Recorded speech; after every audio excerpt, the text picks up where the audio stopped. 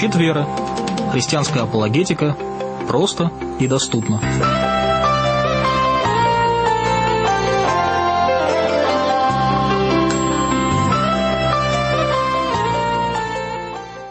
Дорогие друзья, шаббат шалом. Очень рад всех приветствовать словами «Христос воскрес». И те, кто знает, что Он воистину воскрес, да скажут аминь. Сегодня мы с Валерией Сорокиной. Добрый вечер, Валерия. Добрый вечер. Наконец-то ты пришла. Очень приятно, что сегодняшний эфир мы проведем вместе. Тема нашего эфира, она как бы даже немного созвучна с пасхальной темой. Во время Пасхи мы торжествуем и празднуем тот самый невероятный факт, что совершилась победа самого Господа Бога над самым главным врагом человека, а именно смертью. К сожалению, мы живем в греховном мире, и смерть является свидетельством тому, что человек умирает, и в этом мире нету правды Божией, в этом мире не существует этого вечного закона праведности, о котором Бог обещает восстановить этот закон в царстве своего Сына, когда Иисус вернется второй раз на землю. Но сейчас мы свидетели того, что каждый человек умирает, и этот вопрос очень болезненен для каждого человека на самом деле.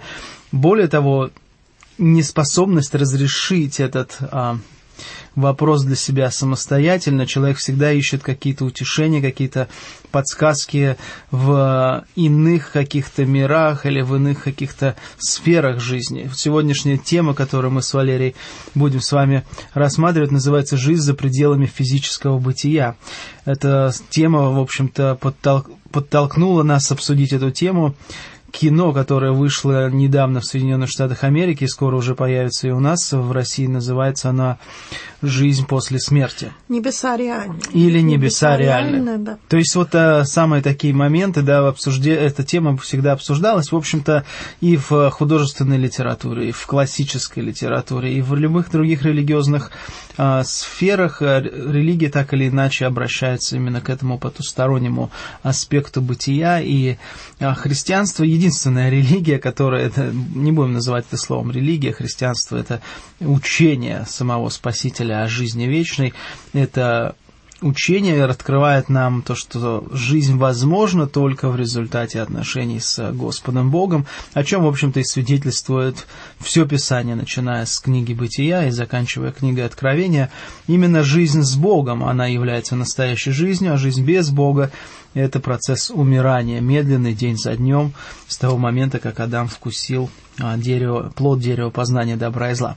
Друзья мои, уверен, что так или иначе эта тема, так как она касается каждого из нас, у каждого из нас есть определенные отношения с этой темой жизни после физического бытия.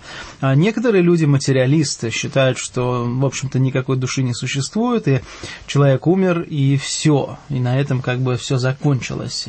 Вот он появился в этом мире на какое-то время, на 60, 70, 80, 40, 30, 29, неважно, сколько лет, дней ему было отведено, главное, что вот он умер, и больше ничего не существует. Но такие люди, материалисты, тоже понимают в своей душе, что все не так просто. Много раз я разговаривал с материалистами, и, заглядывая в их глаза, видел, что им бы хотелось бы верить в то, что они говорят, но на самом деле, конечно, у них есть сомнения, а что, если все-таки жизнь после смерти есть? Многие религиозные люди уверены, что жизнь после смерти есть, некоторые верят, что это процесс реинкарнации, человеческая душа попадает в разные сферы, мы сегодня об этом поговорим. И есть люди, которые верят, что, например, последователи теософии говорят о том, что, возможно, человечество будет слито воедино с какой-то системе высшего разума, с системой высшей власти. То есть разные представления, которые так или иначе открывают человеку возможности развития духовности и какой-то религиозности. Да, Дима, я бы хотела здесь добавить по поводу теософии. То есть, с одной стороны, они верят в реинкарнацию, а с другой стороны, они говорят о том, что человек в течение этих многочисленных жизней, перевоплощений эволюционирует. То есть здесь не просто индийские, буддийские верования, да, это уже несколько новая доктрина, которая говорит, что человек учится на протяжении многих-многих жизней. То есть еще есть некий такой добавочный элемент во всем этом. Я думаю, обо всем этом сегодня поговорим, потому что, это как бы интересный вопрос. Поэтому, друзья мои, наши дорогие радиослушатели, звоните нам по телефону 596-04-52, код Санкт-Петербурга 812, код России 7. Если вы составите эту комбинацию 7-812-596-04-52, вы попадете в наш эфир, и наш звукорежиссер Андрей, он поможет вам и нам общаться в прямом эфире. Также, если вы хотите с нами связаться через интернет, то наш скайп открыт, и мы с удовольствием получаем ваши сообщения, стараемся оперативно реагировать и отвечать на ваши вопросы в программе Skype. Итак, мы с вами говорим сегодня на тему «Жизнь за пределами физического бытия». Есть она или нет? Какая она? Что нам о ней известно? Какие фантазии существуют на этот счет? Мы с Валерией попытаемся сегодня обсудить это. И отправная точка, как я уже сказал, у нас будет фильм или анонс фильма, опять же, назовем его «Жизнь после смерти», но есть ли рай или существуют небеса. То есть разные переводы одной и той же идеи, что существует другая жизнь в другом мире. Прошу тебя, Валерия. Итак, совсем недавно вышел этот фильм на американские экраны, и надо сказать, что на самом деле книг такого рода, описывающих посмертное существование, описывающих клиническую смерть или описывающие переживания, околосмертные переживания, таких книг было много. Причем здесь надо сказать, что она отлична от того, что в свое время, в 1975 году, еще раз издал психолог-психиатр Реймонд Муди. Возможно, кто-то еще помнит, что эта книга тоже в свое время, там, в конце 80-х, печатали в толстом журнале, хорошо помню, стала бестселлером как на Западе, так и здесь.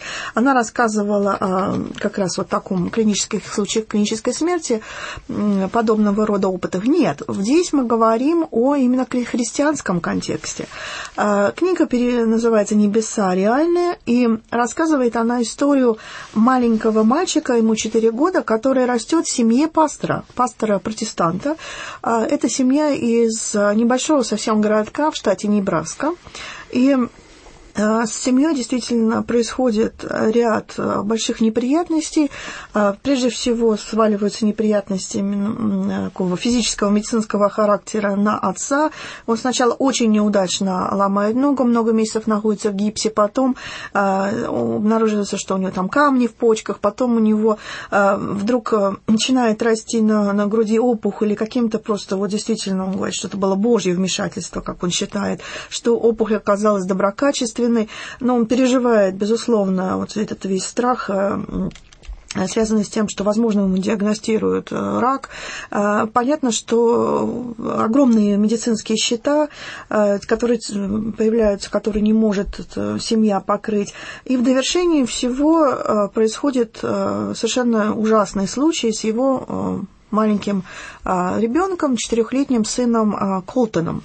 У них есть старшая девочка, Кейси, вот еще небольшой такой мальчик, которому в конце февраля, на одной из, время прогулки ему становится плохо, затем очень долго ему не могут правильно диагностировать, и в конечном итоге, в общем, оказывается, что у него аппендицит, и в результате ему делают операцию только, смотрите, да, то есть ему плохо где-то 27 февраля, только 5 марта ему делают операцию, то есть это реальные события, ребенок действительно находится на грани жизни и смерти, и даже родители отчаялись на самом деле, то есть, конечно, безусловно, огромное количество народа молилось за этого ребенка, и только действительно Божье чудо, наверное, его спасло. И мальчик пришел в себя, ему делали повторную операцию, потому что у него было ужасное отравление организма, он очень долго приходил в себя, и после того, как он, в общем, выздоравливает, он начинает рассказывать родителям, прежде всего отцу, удивительные вещи.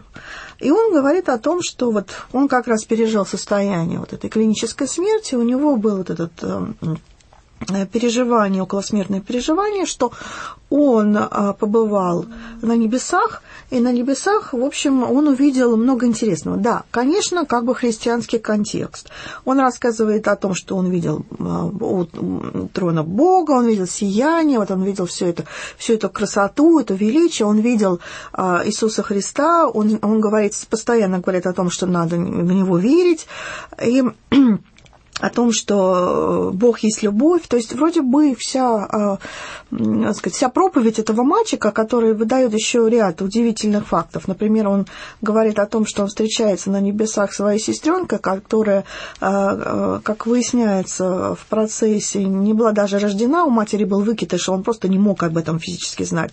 Он встречается со своим дедом, он встречается там с бабушкой, то есть он говорит о том, что люди на небесах все молодые, красивые, прекрасные, то есть он вроде бы как бы выдает часть фактов, которые, такие подтверждают некие наши представления о том, как это там должно быть устроено, и в принципе, он выдает такую, скажем так, добрую детскую проповедь в духе воскресной школы, соответственно, как бы его уровню развития. Но есть некоторые очень моменты, которые меня, например, сразу же сильно начали беспокоить, и с которыми согласны, это я скорее согласна с многими американскими апологетами, многие, кто подметил эти моменты. Во-первых, надо сказать, что самая основная вещь, которая начинает беспокоить сразу же, в том, что мальчик говорит, что я побывал на небесах и вернулся обратно.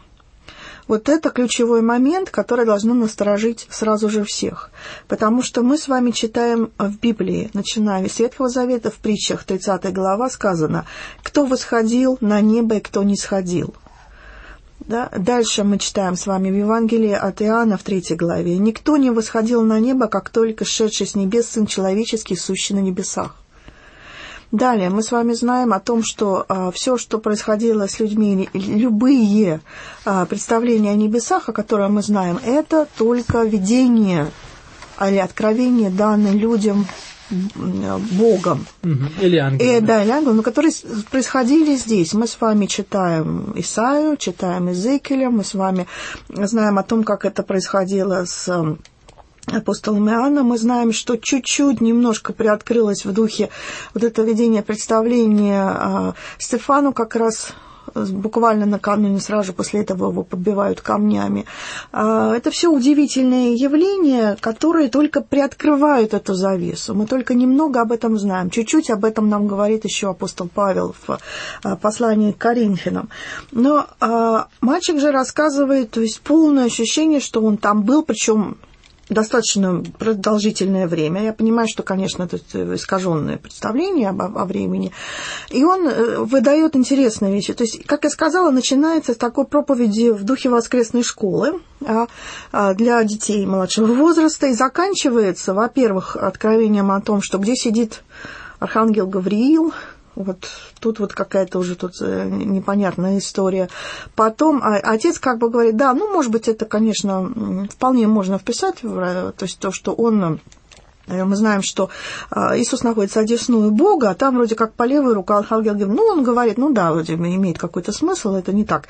Не такая ересь со стороны ребенка, он думает. А дальше вот уже, скажем, к концу книги, да, потому что книга на самом деле половина описывается эта вся ситуация, которая развивается с ребенком, с его клинической смертью, а вторая половина это его вот рассказы периодически, да, которые он выдает. То есть в общем и целом, если сжать все повествование его о небесах, то оно, в принципе, в размерах буквально одной главы уложится. То есть это все, так сказать, размазано по тексту. И ребенок начинает с простых вещей, а заканчивает видением Армагеддона. То есть он вообще видит то, что видит практически апостол Иоанн.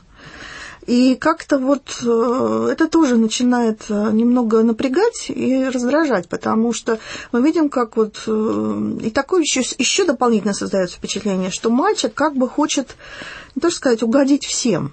Потому что в конце его спрашивают, а ты видел, католик его спрашивает, а ты видел Марию? Он говорит, да, видел Марию у трона. То есть если бы ему предложили еще ряд вещей, наверное, чтобы он никого не обидеть, он бы это рассказал. Вот. Но Американские апологеты, во-первых, некоторые считают, что мало того, что книга, да, я читала ее тоже, конечно, на английском, но она написана очень простым языком. Надо сказать, что написана она, видимо, какие-то записи делал отец. Написана она отцом, не мальчиком. А мальчик еще до сих пор пока что еще подросток. Причем записано все это лет 7 спустя. То есть, во-первых, говорят, что очень много деталей, таких, которые вот трудно уже упомнить столько лет спустя, что все-таки ребенок говорит немного таким языком более осмысленным, чем он мог бы говорить в 4 года. И далее то, что он рассказывает, конечно, много вещей, которые на самом деле Библия нам не подтверждает. То есть это еще очередное новое откровение, которое, с одной стороны, невинно, с другой стороны, очень помогло заработать этой семье, которая наняла профессионального писателя, которые продали 1,5 миллиона копий. Книга была издана в 2011 году, сейчас уже, как вы видите, выходит по ней фильм. Книг таких на такую тему достаточно много. То есть я видела целый, знаете, как коллаж сделан из обложек на подобную тему. Так вот, их там наберется больше 10. Но только вот почему-то эта книга была выбрана в качестве вот такого, легла в основу сценария. Неприятно еще то, что книга издана очень респектабельным, уважаемым американским издательством Томас Нельсон. Вот, так что здесь мы с вами имеем дело с подобными новыми откровениями, истории, исходящей из христианской и протестантской среды. Так что надо быть осторожными, даже когда это подается хорошим издательством, подается вроде бы с хорошими рекомендациями. В основном, правда, рекомендации такого плана. Я знаю, это хорошие люди, у них хорошая репутация, значит, если они хорошие люди, значит, соответственно, они не могут как бы заблуждаться и могут рассказать вполне правдоподобные истории. К сожалению, история противоречит тому, что мы читаем в Библии. То есть, другими словами, ты хочешь сказать, как апологет в данном случае, не как литературный критик и не как знаток этого жанра, но именно как апологет ты предупреждаешь наших радиослушателей и тех, кто будут смотреть этот фильм. Да, что не все так просто. Пожалуйста, смотрите, отмечайте какие-то моменты, проверяйте, все ли так по Писанию, сверяйте, различайте этих самых духов.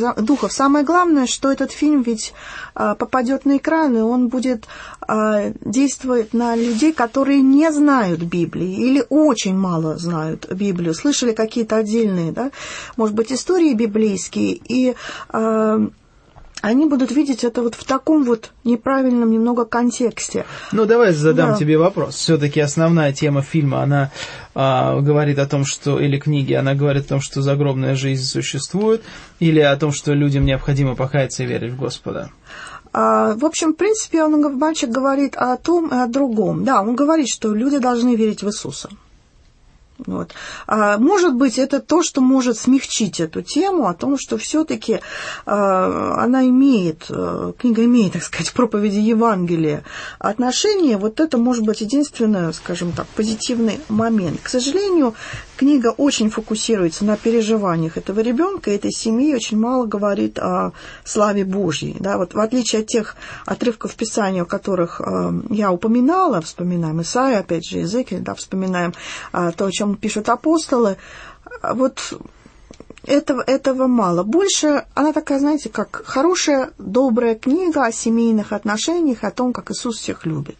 Ну вот примерно так ее и воспринимают те люди, которые либо ее читали, судя по тем отзывам, которые они оставляют в интернете на сайте, посвященной этой книге, этому фильму. Они действительно говорят, это доброе, хорошее кино с каким-то таким тяжелым содержанием, но тем не менее, несмотря на тяжесть содержания, они видят такой большой позитив. Ну, мы еще должны учитывать о том, не знаем, насколько сценарий будет соответствовать оригиналу, да, что там нам режиссер со сценаристами предложит в конечном итоге. Я читала книгу. То есть по книге я могу сказать, что есть проблема. Есть проблема изначально о том, что никто никогда не возвращался оттуда, то есть побыв там какое-то время, да, кроме Иисуса Христа, никто не сходил, не сходил с неба. Как же быть тогда с историей Лазаря, да, и мы можем спросить о том, как о воскрешении. Это чудеса. Сразу же надо ответить, когда Иисус воскрешал Лазаря, мы знаем, что уже 4-й день был, да, уже душа должна была отойти, это было сделано совершенно целенаправленно для того, чтобы явить людям чудо. Это не момент клинической смерти. Вы понимаете, что клиническая смерть и такие переживания – это всего лишь какие-то моменты. Да, это, давай сейчас вот сделаем паузу. Я скажу нашим радиослушателям, что вы можете поговорить с нами в прямом эфире 596-04-52, наш телефон. И мы сегодня с Валерией Сорокиной обсуждаем тему возможной жизни или существует жизнь в других мирах. И вот мы сегодня оттолкнулись от книги и экранизированной книги под названием «Небеса, реальны».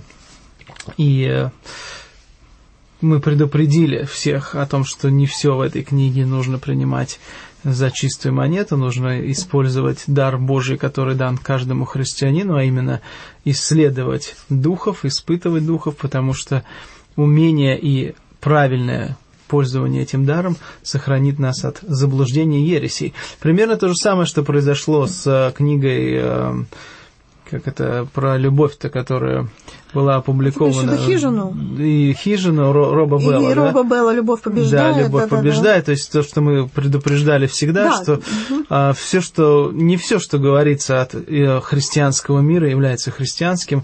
Многие идеи, которые преподносятся христианами, на самом деле не взяты из Писания, а не взяты из других источников оккультного плана.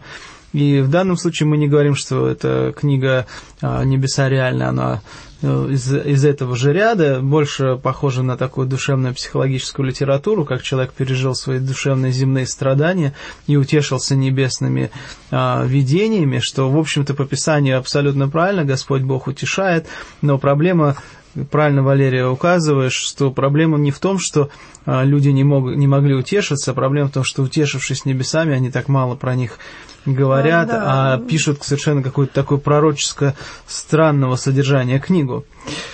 Ну, это, скажем так, еще один образец того, как достичь успеха, такая американская мечта, как сделать деньги на этом. Вот, да, еще к тому же. И многим людям, может быть, это как бы вот этот аспект делания денег еще не совсем понятен, хотя коммерция, к сожалению, в христианском мире, она не менее процветает, чем в мире.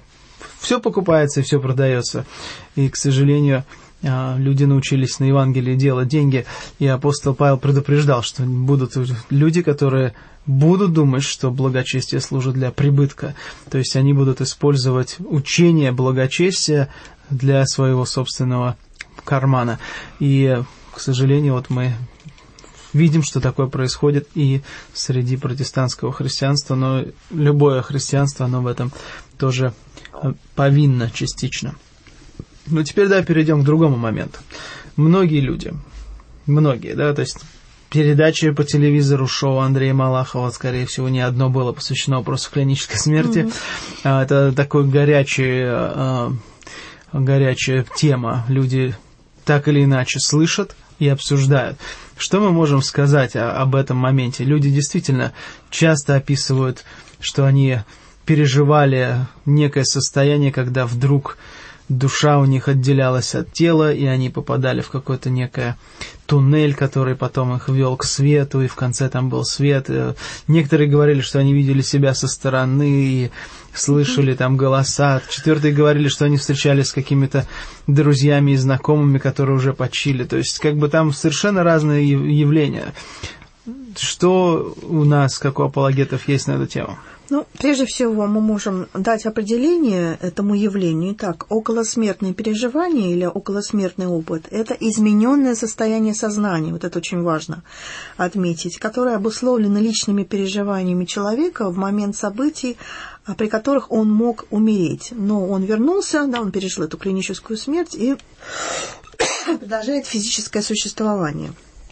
Так, мы уже упоминали фамилию Реймонда Моуди. Это был один из первых исследователей, который в 1975 году публиковал книгу жизнь после смерти. Он обратил внимание на вот подобные случаи. Но Моуди связывал это действительно с доказательством того, что существует так называемая загробная жизнь.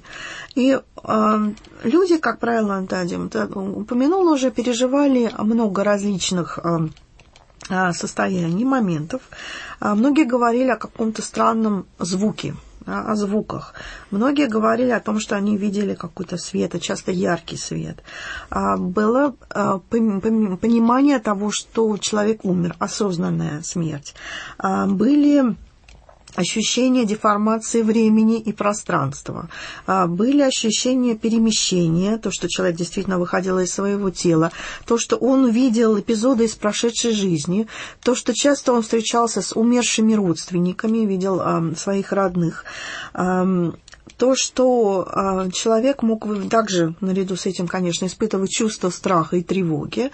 Многие говорили о том, что встречали некое божество или некую духовную сущность, или, по крайней мере, ощущали духовное присутствие, что кто-то еще был. Да? Говорили и о том, что люди путешествовали или там, даже летели по тоннелю. Вот. Ну, все это связано с тем, что, во-первых, такого рода переживания вообще характерно для многих языческих религий, да, не христианских религий. Во-вторых, многие люди отмечается также то, что те, кто не имел никаких подобных верований, да, каких-то вот языческого плана, они таких вещей, как правило, и не испытывали. Они скорее видели, духовных вещей, да, условно, они скорее видели просто знакомые, привычные им окружения. Так, что же говорит вообще на самом деле наука, да, что говорят парапсихологи? Парапсихологи, конечно, считают это доказательством того, что существует посмертное состояние. Наука говорит о том, что все это галлюцинации. На самом деле человек действительно видит и слышит многое, потому что мозг, и сейчас ученые уже постепенно это тоже доказывают, проводится много лабораторных исследований о том, что даже при остановке сердца мозг все равно еще продолжает функционировать, и в мозгу происходит вот состояние вот этой вот клинической смерти, масса процессов, там выброс, в частности, эндорфинов, серотонина, там еще каких-то вещей, которые создают подобного рода, скажем так, видения, подобного рода сны. Вот я бы хотела вам прочитать о том, что в феврале 2012 года в Центре исследования околосмертных переживаний, существует даже такое в Америке, в Калифорнии, 18 человек искусственно и без угрозы для жизни воспроизвели околосмертные переживания в виде выхода из тела и полета в тоннеле к свету. Исследователи пытались подтвердить теорию, что к предсмертным переживаниям причастна фаза быстрого сна, во время которой с помощью специальных техник для осознанных сновидений были достигнуты искусственные предсмертные переживания. Ученые сделали вывод, что как минимум в части случаев феномен околосмертных переживаний является лишь формой осознанных сновидений, спонтанно возникающих в момент процесса умирания. То есть работы предыдущих исследователей, в том числе Кельвина Нельсона из университета Кентукки, позволили предположить, что околосмертные переживания вызваны теми же механизмами мозга, что и осознанные сновидения. И, то есть происходят некие процессы в мозгу, которые в момент того же вот, фазы активного сна соответствуют вот этим вот моментам активного сна. То есть фактически, когда мы с вами видим сон, а иногда действительно вот ощущение, что все очень реально, да? Вот. И вот это вот как раз еще то, что называется осознанное сновидение. Это измененное состояние сознания, при котором человек осознает, что видит сон, и, может быть, в той или иной степени может управлять его содержанием. Обычно это при чутком сне или иногда вот я просыпаюсь, у меня ощущение такое, думаю, приснилась какая-то галиматья просто, но ощущение полной реальности, что ты в этом присутствуешь, да, что один раз у меня был момент, что я видела себя со стороны. Вот, совершенно какое-то непонятное ощущение, что я вот какое-то так вот оцениваю свои действия со стороны, что-то такое, двигаюсь какой-то стороны, в общем, пребываю в совершенно непривычном для меня состоянии, совершенно непривычном для меня образе. В общем, ощущение было странное. Но можно сказать, что да, по сути дела, у меня было вот такое вот осознанное сновидение. Ну вот смотри, ты говоришь о том, как ученые смотрят на состояние клинической смерти и сравнивают это состояние с состоянием сна. Писание однозначно говорит нам, что человек, умирая, он засыпает, он усопший. Даже есть такой термин, да, что усопший человек как бы на время уснул, и потом даже сам Иисус, ты уже упоминала, с Лазарем, когда Лазарь умер, он говорит, что Лазарь спит, я иду разбудить его. Ученики думают, раз спит, значит поправится, а Иисус говорит, да я сказал, что он умер. То есть понятие сон и смерть действительно уникально. Почему? Потому что получается, что, по крайней мере, в том сложении отношения смерти и жизни, как мы понимаем его из Писания, что человека однажды Господь Бог разбудит и всех приведет на свой суд. То есть до этого, получается, человек, который физически перестает дышать и функционировать, он выходит в состояние усопшего, то есть спящего, которого может разбудить исключительно Божья сила. Да, к сожалению, далеко не все это понимают таким образом. Мне любопытно было именно, что смерть и засыпание, оно даже учеными это уже прослеживается. Буквально это 2012 год. Годы, да. И надо сказать, что с точки зрения исследований, скажем, христианских, апологетических, многие считают, что то, что происходит в мозгу человека, это сродни также переживаниям, которые называются предсмертный страх. Потому что в состоянии предсмертного страха в частности, книгу написал «Путешествие к свету» Ричард Абанос. Он журналист и достаточно много написал уже книг по апологетике. Такая у него толстая книга, которую, в общем, он воедино сводит массу исследований как раз околосмертных переживаний, околосмертного опыта. Он говорит о том, что он сравнивает, он приводит фактически таблицы, в которых сравниваются околосмертные переживания и ощущение этого предсмертного жуткого страха. Конечно, предсмертный страх, он просто не настолько, может быть, силен, то есть человек понимает, что он находится в опасности. В околосмертном состоянии человек действительно физически умирает. То есть он конкретно уже в таких обстоятельствах, которые ведут его к смерти. Это еще, скажем, может быть, удвоенное, утроенное состояние. Так вот, он практически параллельно приводит то, что люди описывают в отношении своих переживаний. Мы с вами уже упоминали эти состояния: звуки, цвета, измененное состояние, деформация тела, измененное понятие времени и пространства, это все, выходы какие-то из своего тела. То есть очень много параллелей он между этим видит. К сожалению, то, что наблюдается в этом контексте, обычно описывает опыт выхода из тела и опыт путешествия как очень нехристианский. Люди описывают ситуацию, которая говорит о том, что они сливаются с пространством, они сливаются с бытием, они сливаются они видят некое духовное существо, они рассказывают о том, что их проводили через их всю жизнь, и то, что они испытывали, это было, может быть, неприятно и больно, но это был процесс очищения. Помните, мы говорили о том, что многие встречали некие духовные существа, или божество, или некое духовное присутствие. И, как правило, их встречали очень хорошо, тепло. Им говорили о том, что если в вашей жизни был грех, то надо подумать потом, как можно пойти другим путем. Если человек говорит о том, что мне все время всю жизнь говорили, что я должен, а мне предлагают ситуацию, когда я должен осмыслить и подумать, как бы я мог поступить по-другому, о том, что грех это нет, это неправильные поступки. На самом деле ничего страшного. Все это можно исправить, все это не так не самое главное в жизни. Очень такое доброе, милое отношение. когда она, женщина, рассказывает о том, что ее проводят, вот, она смотрит на всю свою жизнь, она чувствует вот боль за пережитое, за неправильные поступки, и они говорят, вот это, и, собственно, было вот ваше наказание, да, то есть вот это был суд, это было наказание. Боль да. за то, что ты был неправ, да, уже вот является это уже наказанием, да, твоим. очищением, наказанием, это вот, собственно говоря, уже суд. Эта женщина, кстати, рассказывала историю на шоу Опра Уинфри, то есть это было еще, понимаете, в эфире. Ну, вот это вот я как раз про такие вещи хочу тебя потом немножко спросить.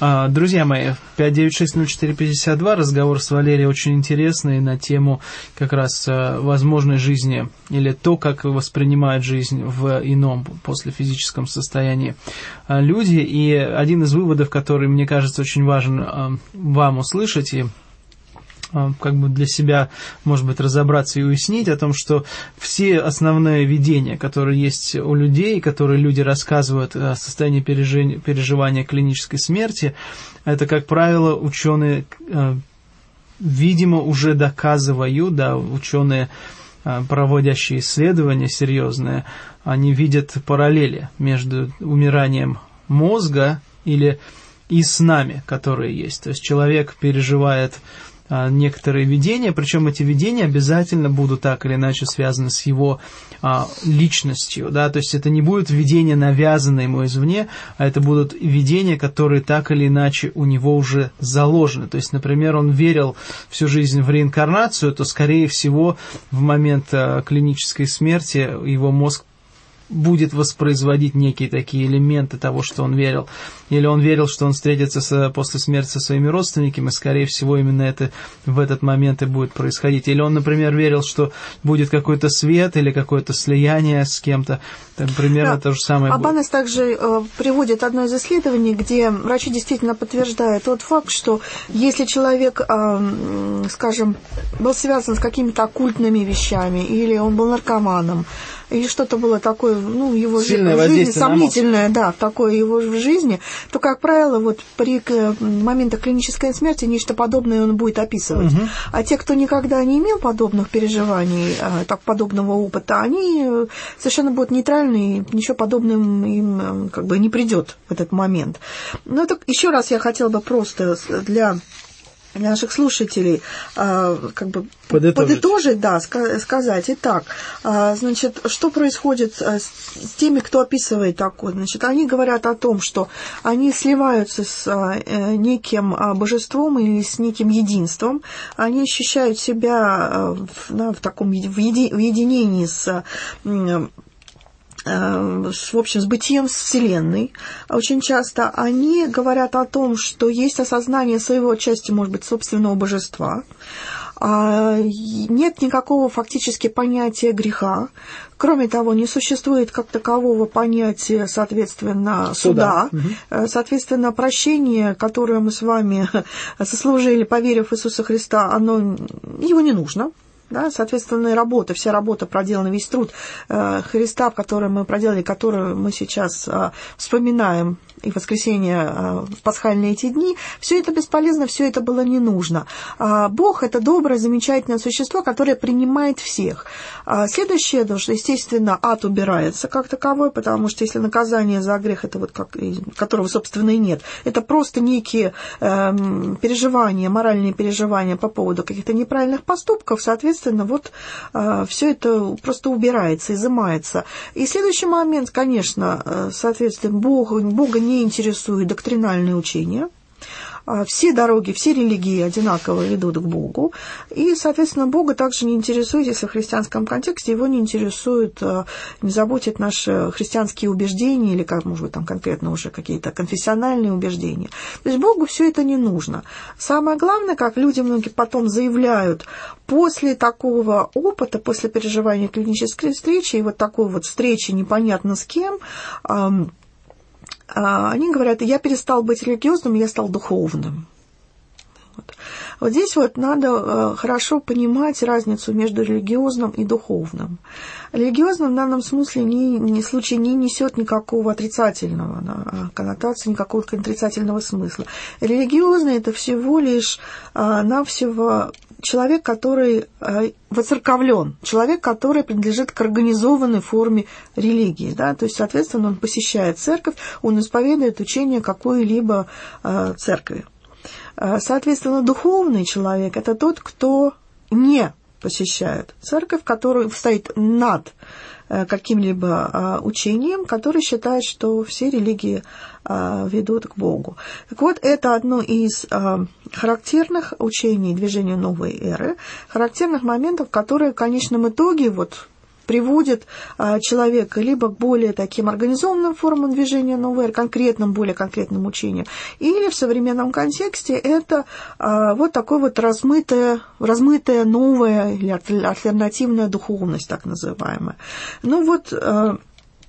Сейчас мы с вами буквально, скажем, последние наши петербургские новости. Мы видим, получила я рассылку нашей крупнейшей сети магазинов «Буквоед», да, книжной сети. И буквально я вижу, что с апреля по май у нас происходят встречи, там регулярно происходят встречи такие, в частности, в большом магазине на улице Восстания. Мы видим сплошная эзотерика, сплошная духовность. То есть все, что там происходит, одна за другой встречи, это все фактически то, что исповедует движение новой эры. Это будет восточная музыка, это будет медитация, это будет йога, это будут какие-то вещи, связанные так или иначе с проявлениями такого рода новой духовности. Буквально совсем недавно мы тут обнаружили, что в 5 минутах ходьбы от нашего офиса на Малой Конюшенной происходит выставка картин. Как выяснилось, теперь уже под другой фамилией, под именем Виктория Преображенская, выставляет свои картины небезызвестная всем Марина Цвигун. Если вы помните, Мария Деви Христос знаменитая, которая распрощалась, отсидев положенное количество лет, по приговору суда она распрощалась со своими, так сказать, единомышленниками, с Кривоноговым и с Петром, своим апостолом. В результате она теперь потихонечку пытается завоевать новых адептов, привести к себе. Так сказать, есть там часть сторонников, которые считают ее матерью мира. То есть она по-прежнему проповедует свои старые учение о том, что она мать мира, о том, что она Мария Деви Христос. Это как раз еще один из ярких представителей, еще который вызвал большой скандал вы помните, да, наверное, это было в Киеве с попыткой захвата храма, с попыткой массового самоубийства, и кончилось все это уголовным процессом. То есть пожалуйста, залп просто каких-то событий. Сейчас еще выходит фильм, да, скажем, не совсем из оккультно-эзотерической среды, но тоже не совсем библейский. И нам надо быть действительно осторожным, потому что на каждом углу нас действительно иногда мы не подозреваем о том, что можем попасть в такую ловушку, особенно те, кто не знаком с Писанием и не понимают, куда их могут увести. Сегодня мы говорили, да, о вещах, которые, с одной стороны, очень сложно и трудно интерпретировать. Конечно, и медицина, очень сложно говорить этот момент и психологические. С другой стороны, мы знаем, что, опять же, по Писанию мы знаем, что человеку положено однажды умереть. Дальше суд. Мы знаем, что никто оттуда не возвращался. Таким образом, побыв на небесах и вернувшись обратно, еще раз вспоминаю, да, это 3 глава Евангелия от Иоанна, и мы знаем, что мало кому удалось увидеть, что там. То есть только приоткрыта немножко завеса того, что будет происходить. Мы только знаем о том, что будет это чудесно, вся слава будет принадлежать Богу, и что наш Спаситель уже одержал победу. Да, есть момент, у нас остается не так много до конца эфира, и несколько лет назад, по-моему, лет 6 или 8 назад, опять же, среди протестантских христиан стали циркулировать проповеди или даже свидетельства одной из женщин, которая пережила клиническую смерть, которая рассказывала о том, что она видела и рай, и ад. И по всему миру она проехала с именно этим свидетельством. И ко мне подходили люди, спрашивали, что это такое, можно ли доверять. И мое мнение было однозначно, что не надо такие не слушать свидетельства, не размышлять над такими свидетельствами, не доверять таким свидетельствам по одной простой причине, что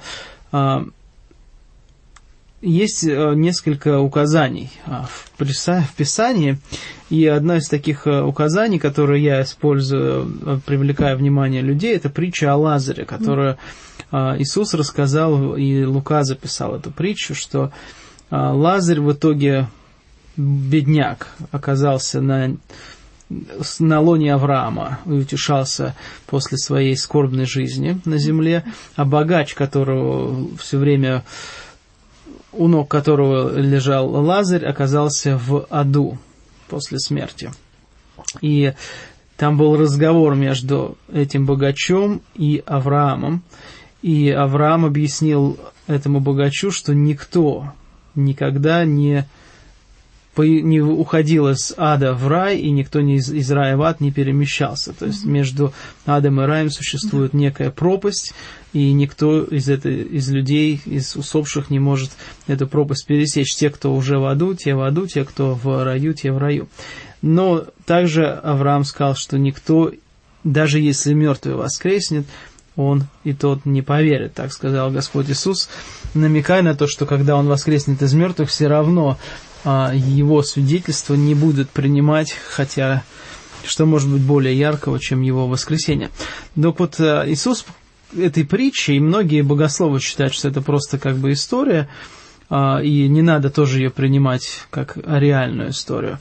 Но то, что Иисус описал, соответствует тому, во что верили иудеи, древние, и до сих пор верят современные иудеи, о том, что смерть, она разделена как бы на два таких отделение. Одно называется ад, а другое называется лона Авраама или лона для праведников, то есть там, где люди действительно и те, и другие усопшие, но одни ожидают воскресения мертвых и полного прославления в Боге, а другие ожидают того, что им окажет Бог суд. То есть Бог прославится для праведников в жизни вечной, а для нечестивых Бог прославится как праведный судья. То есть в этом как раз и суть славы Божией, что Он имеет право и власть над живыми и над мертвыми. И живые в данном случае это не те, которые живы физически, потому что Писание говорит, что те, кто живы физически, на самом деле мертвы по преступлениям и грехам, а живы это только те, которые имеют отношение с Господом Богом, что сам Иисус подчеркнул, когда сказал, что Бог Авраама, Ицхака и Якова, Бог не есть мертвых, но живых, и у Бога все живы. То есть это значит, что только имеющие отношение с Богом жив, а те, кто не имеет отношения с Богом, они мертвы. И происходит этот момент, что однажды Бог действительно прославится для тех, кто будет с Богом в вечной жизни, и это будет Его слава. И те, кто будут осуждены Господом, будут осуждены праведно, и это будет Его слава. Я вот так людям объясняю насчет свидетельства. Вот как раз наш радиослушатель задает вопрос, было ли это свидетельство Анисимовой. Вполне возможно, что это была как раз Анисимова. Мне кажется, чистая логика. Если мы говорим о разных отделениях, то женщина не могла видеть одновременно в реальности, да, и рай и ад. Просто-напросто. Ну, в общем-то, много, да, вот в любом случае для людей-христиан, а вот это вот тур были именно по христианским церквям, и объясняя, что-то проповедовалось людям, и я всегда говорю, что, послушайте, если мы верим Господу Богу, почему мы позволяем своему воображению быть затронуты такими странными свидетельствами? У нас есть звонок под конец. Добрый вечер. Добрый вечер. Да, добрый вечер. Это Игорь, да? Плохо слышно. Я говорю, что нельзя отрицать чудеса, вот, и говорить, что они все не от Бога. Вот у вас, может быть, в жизни не происходило чудес, да, никаких, а со мной происходило, например. Только я не знал, от Бога это или не от Бога. Я в церкви спрашивал, мне сказали, что это от Бога. Тогда я еще не был верующим, мне было 20 лет, 21, 22, я к рассарне пришел. Ну и со мной было чудо, Бог меня чудесным образом спас в жизни. Понимаете, предупредив меня. Подожди, мы сейчас немножко о другом говорим. Мы ни в коем случае не подвергаем сомнению сам факт чудес в жизни людей. Мы как раз и говорили о том, что вот чудеса, которые произошли с Лазарем и воскрешение святых после воскрешения Иисуса, это как раз чудеса специально для того, чтобы люди уверовали. Мы рассказываем о клинической смерти, о пережитом и том... Говорят, да. никто не приходил с того света, кроме Христа. Да. О том, что люди потом рассказывают свидетельства. Ну все, я понял, ладно, все, до свидания. Спасибо за звонок. Приятно, что под конец все-таки разобрались, о чем мы говорим. Надеюсь, что и другие тоже радиослушатели поняли, что мы ни в коем случае не умаляем чудеса. Не только не умаляем, да, и реальность чудес, которые происходят по сей день. Был ряд эфиров, в которых мы как раз с Павлом Столяровым обсуждали необходимость чудес, но проблема... Опять же, чудес именно в том, что они, как сам Господь Иисус свидетельствовал, что эти чудеса, они не производят в людях веру, но они знаки. А это знаки для того, чтобы человек либо задумался о существовании Бога, либо просто, когда будет суд, Господь предъявит эти знаки и скажет: я тебе говорил, но ты не понял. Дима, мы же только вот перед эфиром с тобой обсуждали наши личные, так сказать, переживания. Да, наши личные переживания, насколько это чудесное, да. И что в каждой семье мы все вот пережили буквально недавно какие-то подобные вещи, как раз которые были знаками такого рода. И только от Господа такое может происходить, и мы Господу Богу воздаем славу за Его чудесную силу, которую Он действует. Давай подведем итог нашему разговору. Осталось буквально... Просто я хочу сказать, опять-таки, если мы будем говорить о фильме, о книге, никто не умаляет от того вмешательства божественного, в жизнь конкретной семьи и конкретного мальчика.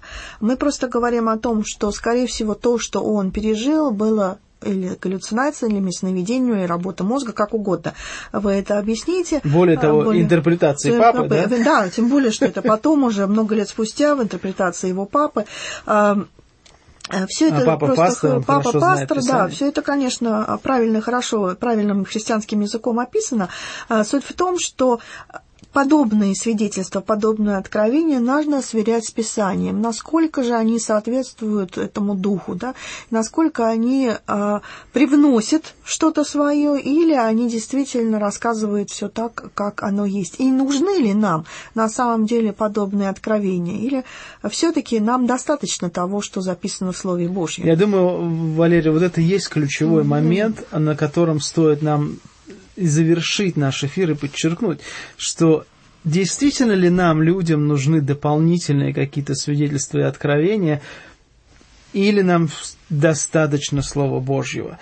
Господь Иисус сказал, что Его Слова достаточно, и никаких дополнительных свидетельств ни Он, ни апостолы не привнесли, даже сама Церковь не привнесла ничего, наоборот, старается сохранить то самое, что Господь Бог отдал как наследство духовное, чтобы мы могли расти в вере.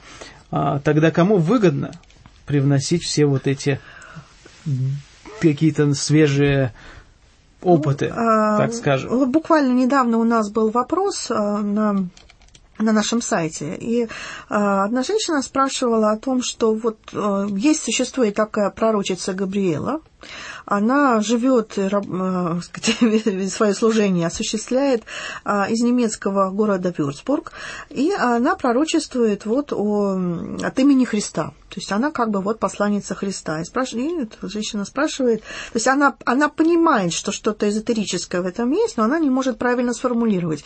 И она пишет, о том, что эта женщина, знаменитость этого города, не знаю, это, конечно, может быть сомнительный факт, но авторитет, как правило, иногда людей смущает. Что в этом случае, что в случае с замечательными рекомендациями, авторитетом пастора, в случае с этой книгой «Небеса, реальны». На самом деле надо просто, опять-таки, исследовать Писание. Я посмотрела о том, кто такая Габриэла, что она проповедует. И я сразу же могла ее связать, во-первых, с движением «Универсальная жизнь». И далее. Буквально хватило нескольких строк. Она пишет о том, что предисловие там издания, о том, что Габриэла приносит исправленное, дополненное и углубленное откровение Иисуса Христа. Все. Вот первых буквально там вступительных строк мне хватило для того, чтобы понять, что это чисто эзотерика и что пойдет дальше. А дальше буквально я уже там по пунктам, я уже так смотрела, ага, это есть, и это есть, и это есть. То есть весь набор, который характерен для движения новой эры, присутствует. И вера в реинкарнацию, и там какие-то духовные откровения, и расширение сознания, и медитативные практики, все это присутствовало. Так вот, сколько бы ни был велик авторитет, какой бы знаменитостью человек не был, каким бы духовным авторитетом он не обладал, если он что-то дополняет, исправляет и углубляет в Писании, соответственно, мы можем сказать, что это уже не от Бога.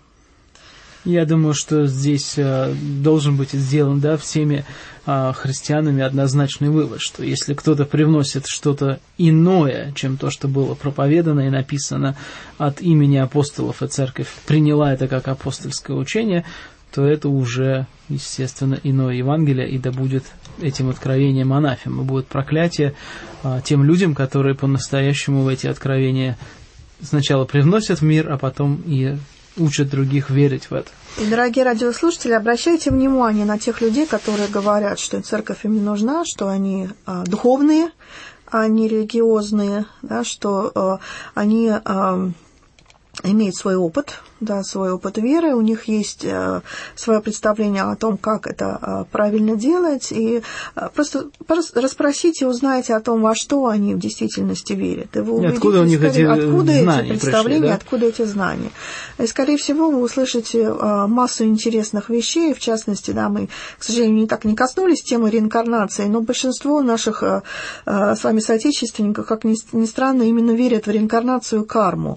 То, что почерпнули когда-то, пришло в нашу жизнь скорее всего, из теософии уже опосредованно, да, из индуизма и буддизма, но то, что нам передала учение Блаватская, затем подхватили Николай и Лена Рерихи в учении Агни-йоги, и потом это пошло через движение новой эры очень активно. То есть медитативные формы, какие-то релаксации, йога, реинкарнация, это все уже вещи, которые привычны для нашего слуха.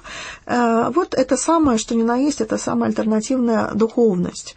Помогайте этим людям, говорите им о жертве Иисуса Христа, о том, что есть грех, о том, что когда-то будет суд, и о том, что они не будут эволюционировать на протяжении целых эпох и достигать состояния небесных иерархов. Нет, они окажутся либо в лоне Авраамом, либо нет. Одновременно в двух местах, как говорят некоторые, побывать они не смогут. К сожалению, не смогут они переступить. Как бы печально ни было, и как бы они потом не верили в проповедь Иисуса, как это было вот с Лазарем. Да, друзья мои, это очень важная тема, наше представление о смерти. Они, конечно же, основаны на том, во что мы верим. Материалисты, не верящие в существование души и духовного мира, уверены, что они умрут, и их тела закопают в землю или положат куда-то, и они разложатся, и от них ничего не останется. Они верят в это.